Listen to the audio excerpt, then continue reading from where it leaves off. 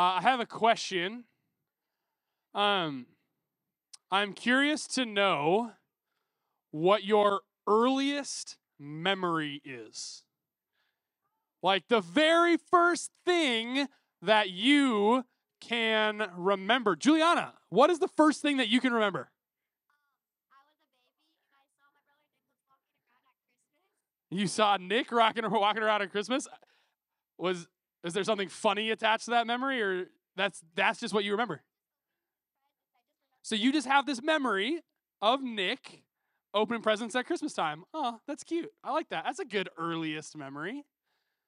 Ariana, what's yours?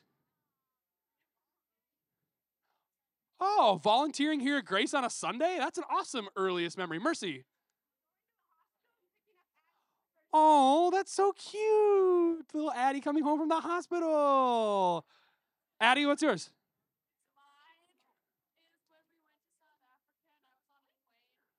Wow, that's a super epic earliest memory. A plane ride? Oh, I see. That's why it's cemented up here, because the person next to you throwing up, that's so gross. Matt, you have a good one, Maddie? What is it? Oh, how young were you, do you think? Like 3, and you're in the hospital with pneumonia. That's your first memory. Nick, what's yours?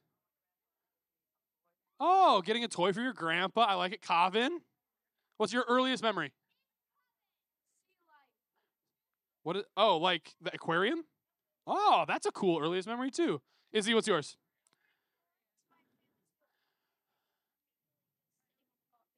Huh, like coming home, new apartment, opening the door, sitting down. Nice. Nice. Um, would you be all right if I transition away from asking you yours and I tell you mine? Is that okay? Okay. Solveig, what's yours? Running away from your parents on the beach. Nice. That sounds about right. Sounds about right. All right. I'm going to share my earliest memory. My earliest memory is hurting somebody. I was in preschool, and I pushed another kid down on the playground, and he started bleeding. Shh. Shh.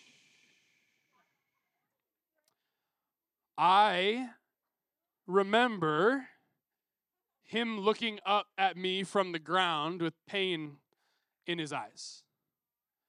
I remember other kids looking at me with horror as if I was some kind of monster. And I remember running. Running as far away as I could to the other end of the playground where I could hide underneath a big pine tree. I remember feeling like I was every bit the monster that these other kids were seeing me as. I remember thinking, I am going to be in so much trouble. I couldn't believe that I had done what I did. So now I start with a story from well over 20 years ago, because even after all of this time, what I felt, what I thought in that very moment, it still seems like vivid and real. It stuck with me. If I were to name what I felt in that moment, if I were to name why I can still feel those feelings, I would call it shame. We're in a series called Freedom From, and tonight's message is called Freedom from Shame. Shame is a powerful emotion, you guys. It can become an identity marker for us, and it stems from sin.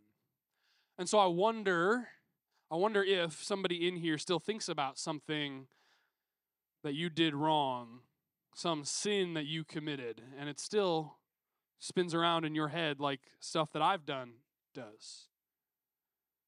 Maybe it was a really long time ago, but maybe it was like just last week, and it's still eating you up. You're still thinking about it. Maybe for somebody in here, it wasn't something that you did, but it was something that was done to you. Some way that you were treated or spoken to, someone sinning against you, and that has stuck with you and changed how you think and feel about yourself. So if you came into this place feeling stuck in shame, and I believe that tonight's message is for you specifically. If you remember one thing that I say tonight, I would like it to be this: the good news of Jesus offers freedom from the weight of shame. The good news of Jesus offers us freedom from the weight of shame. Last week, we looked at Genesis chapter 4 in God's Word. I want to back it up one chapter tonight. We're going to be in Genesis chapter 3. So if you've got a Bible, you can go ahead and start turning to Genesis chapter 3. It's real easy. It'll be probably page 3 of your Bible. So Genesis chapter 3, if you got the Bible app on your phone, go ahead and click on over. And so before we start reading, what we're going to see in Genesis chapter 3 is that the very first humans that God created on planet Earth, Adam and Eve, they have committed the very first sin against God. Sin is rejecting or ignoring God in the world that He has created. It's rebelling against Him, living without any kind of reference to Him. It's not doing what He requires. And it results in our death. And it results in the disintegration of all creation. That is what sin is. And so in this text, we're going to see how Adam and Eve chose to deal with their sin. And honestly, it reminds me of exactly how I dealt with mine on the playground when I was in preschool. Because sin is deadly serious. It carries consequences with it. And what we do with that sin determines whether or not we end up trapped under the weight of shame. So tonight we're talking about sin, we're talking about shame, and hopefully how to live free. Does that sound good? Genesis chapter 3, go ahead and turn there in your Bible. If you're not there already, it'll be on the screen. I'm going to pick up in verse 7. So this is immediately after Adam and Eve have sinned. Here's what my Bible says. At that moment, their eyes were opened, and they suddenly felt shame at their nakedness. So they sewed fig leaves together to cover themselves. When the cool evening breezes were blowing, the man and his wife heard the Lord God walking about in the garden. So they hid from the Lord God among the trees. Then the Lord God called to the man, "Where are you?" Adam replied, "I heard you walking in the garden, so I hid. I was afraid because I was naked." "Who told you that you were naked?" the Lord God asked. Have you eaten from the tree whose fruit I commanded you not to eat?" The man replied, "It was the woman you gave me who gave me the fruit, and I ate it." Then the Lord God asked the woman, "What have you done?" "The serpent deceived me," she replied. "That's why I ate." So we're looking at sin, shame, and how to live free tonight. The first point, you can just write down the heart of the issue. The heart of the issue. Maybe you've heard this phrase before. It's definitely not unique to me, but I've heard people say that the heart of the issue is that the heart is always the issue. Right? The heart of the issue is that the heart is always the issue. And that seems to line up, I think, really well with what the Bible says about our hearts. Listen to what Jeremiah says in Jeremiah chapter 17. He says, "The human heart is the most deceitful of all things and desperately wicked. Who really knows how bad it is?" When Satan appears to Adam and Eve in the garden, he tempts them to disobey God. And in that moment, the human heart becomes a battleground, right? This is the ground being fought over our hearts. You see, seeds of doubt start to get sown. Like, is God really good? Questions start getting asked, like, is God holding out on me? Does he really know what's best for me? And the result is rebellion. Adam and Eve, they're convinced in their heart that they can be God better than God can be God. So ultimately, every single sin is a heart issue. We've rejected God, ignored God, rebelled against God. We have not done what he's told us to do, and we have done what he's told us not to do, right? Every single one of us in here. Me, you, Grace, Ryan, all of us. And the way that we react and respond when we sin, it shows us our heart condition. Our instinct, your instinct, I think is to do exactly what Adam and Eve did. First, they tried to cover it up. Like they literally made clothes out of leaves to cover up the fact that they disobeyed God's instruction. We cover stuff up all the time, don't we? And then they try this like run and hide response. It was exactly the first thing I did when I hurt somebody when I was in preschool. I tried to run and hide. Adam and Eve, they tried to put distance in between them and like the scene of the crime. As if somehow space between them and the problem was going to like fix it.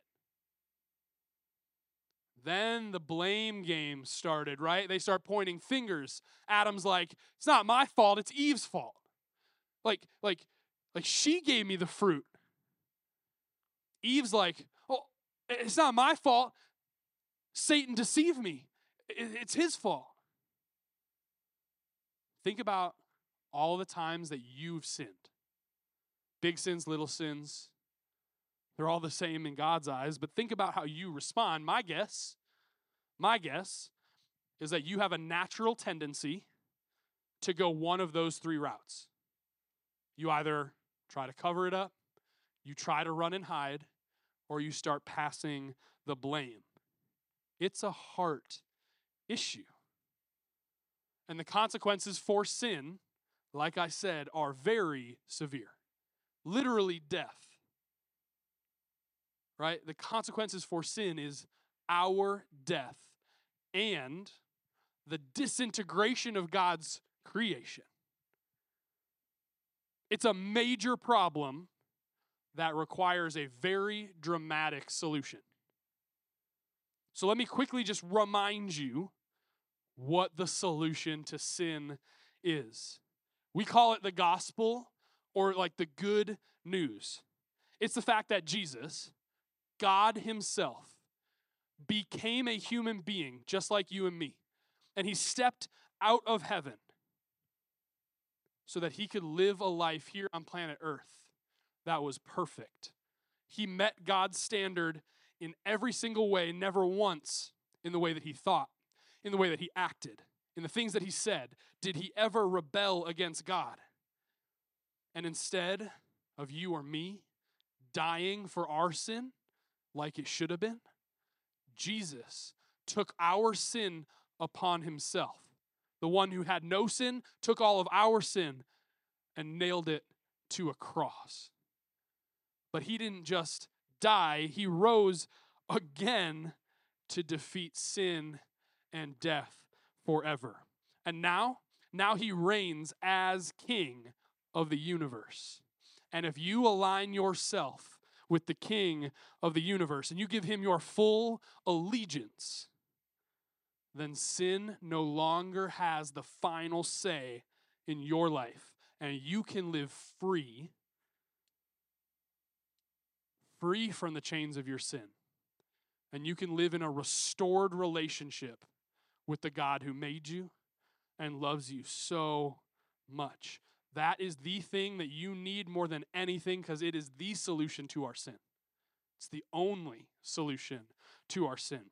So, if you have never trusted in Jesus before, maybe you have heard me share the gospel like that a zillion times here on a Wednesday night, but you've been kind of putting it off, not really making a decision, sort of just staying on the fence about what you really think about Jesus and if you're really going to trust Jesus, then I would say I think tonight's the night. I think tonight's the night to stop sitting on the fence and jump all the way in. You can be free. And I would argue, because it's what the Bible says, that you cannot be free from the shame that you feel until you trust in Jesus. He is the only answer for our sin. So, Adam and Eve, they sin. Our hearts are now the issue. And that means when you and I were born, we're born into sin. Without even doing anything, we're born with a sinful nature. But Jesus frees us from our sin when we give him our full allegiance. So why don't we turn the conversation to what do we do now? Because I think a lot of you in this room have trusted in Jesus and that you're still struggling with sin. So if you've ever asked the question what am I supposed to do now? What do I do with my sin now that I've already trusted in Jesus? What do I do when I feel trapped under this weight of shame? Hopefully, this second point will help answer that question. So, note takers, my second point tonight is that guilt is good, shame is slavery. Guilt is good, shame is slavery. If you trust Jesus, you are free from the eternal consequences of your sin. Death is no longer the thing. However, even if you are free from the eternal consequences of sin, sin still has consequences. And you know that, right? Obviously. Let's say I get really angry. We know that anger can be a sin. James chapter 1 tells us, human anger does not produce the righteousness God desires. Okay. That means when I get really angry, that can be sin. Let's say in my anger, I run up to Ryan and I punch him in the face. I know.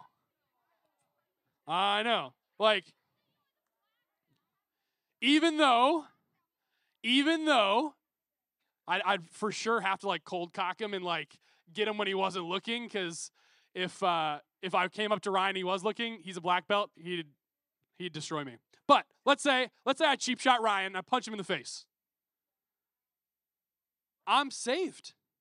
I know Jesus. There's no consequences for my sin. Eternally speaking, sure. However, Ryan's going to bear the consequences of my sin. He's probably going to have a black eye or a bloody nose. And I'll probably have some consequences to bear, because Ryan will press charges for assault and I'll go to jail. Right? There's consequences for sin. But there's another consequence for sin that I actually hope that you experience and that you feel every time that you sin. That consequence is guilt. Guilt is the feeling of knowing that you did something wrong.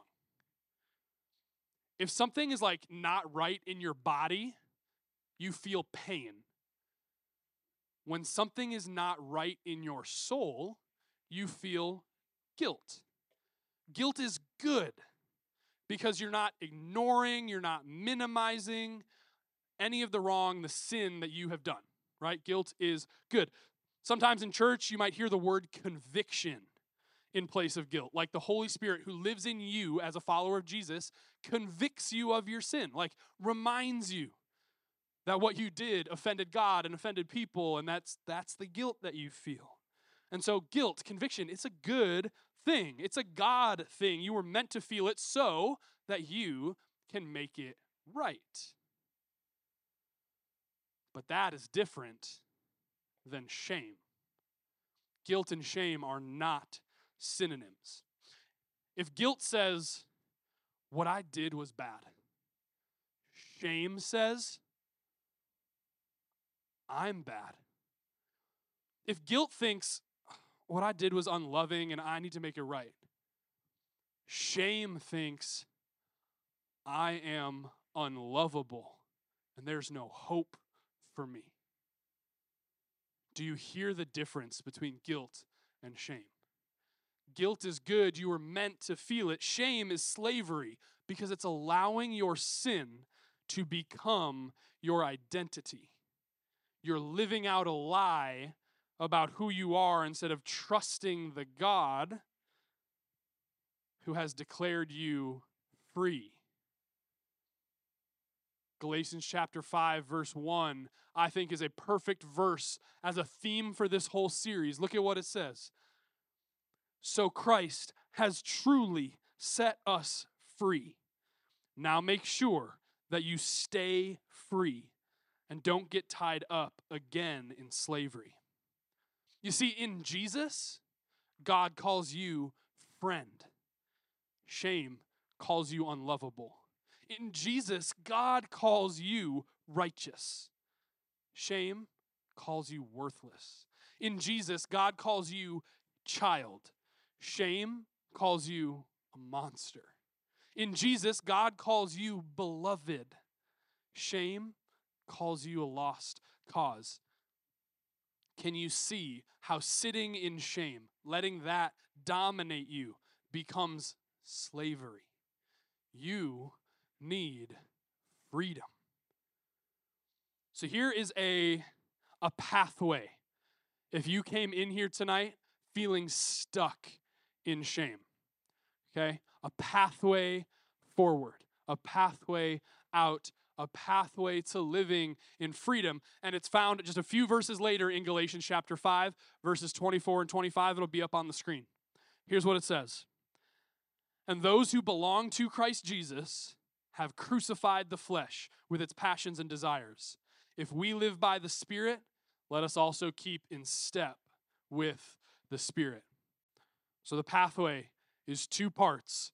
Part one, we crucify the flesh, and part two, we keep in step with the Spirit. Verse 24 says, those who belong to Christ have crucified the flesh. When it says your flesh, like it's meaning like your sinful desires, your sinful passions, like the sin that you were born with because Adam and Eve sinned so long ago. It's also the sin that you've committed because we know that your heart is the issue.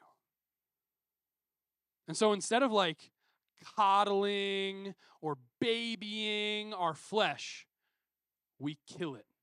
We crucify it. And in order to do that, you've got to starve it out, not feed it. Right? The temptation is, I'm going to feed my sinful impulses. I'm going to feed what my flesh wants. No. We're going to starve it. We're going to kill it. It's very similar to the R of CPR from last week, if you were here, right? Remove access was R. Very similar concept. Crucify the flesh. Kill. Starve those desires that you know are sin. The second part of the pathway is going to help you do just that. Okay, verse 25. Keep in step with the Spirit. Notice what it doesn't say. It doesn't say try harder, do better. Trying harder, trying just to do better, that's using your willpower to try and overcome sin. And your willpower is not strong enough to overcome the power of sin. What you need is Holy Spirit power. Holy Spirit power comes from being open to God's presence. Like every single day in your life, being open to God, being present with you. And one of the ways that you can do this is what a lot of people have called spiritual disciplines. They're called spiritual disciplines. Discipline because they actually take some work on your part, but the work that you're doing is opening you up to what God wants to do in you. So, if you want Holy Spirit power to break you out of slavery to shame, here's a couple examples of some spiritual disciplines that you can start doing right now to help you walk out of being trapped in shame. So, first one, be quick to confess your sin. Confession is a powerful spiritual discipline. In small group this past Sunday, the 7th grade guys, we sat in a circle. We put a chair in the middle of our small group circle, and one at a time, guys got up, sat in that chair, they confessed their sin, and then we gathered around them, we laid hands on them, and we prayed for them. It was powerful. Confession doesn't need to be a scary thing. It's a necessary thing. I mean, remember what we learned last week in the CPR acronym, right? James chapter 5, verse 16. Confess your sins to each other and pray for each other so that you may be healed. The earnest prayer of a righteous person has great power and produces wonderful results. So the spiritual discipline of confession, being quick to confess your sin to God and to your community, is a way that you can start to take steps out of shame. Here's another one. Worship. Worship is a spiritual discipline. It takes work on your part to open yourself up to the presence of God. What if you worshiped first thing every morning? Instead of looking at your phone, instead of dwelling on all the ways that you've fallen short, instead of looking in the mirror and wishing you saw something different, what if instead you hit your knees, you prayed to God, you worshiped Him for who He is, what He has done, and what He will do in you? I think it would completely change your mindset. And I think it would begin to move the needle on shame in your life. So being quick to confess, that's a spiritual discipline you can practice. Worship, that's a spiritual discipline you can practice. Here's a third option. Serving. Serving is a discipline that gets the focus off of you. In our world, we're so self-obsessed, are we not? We care so much about us and what's happening to us and what we need.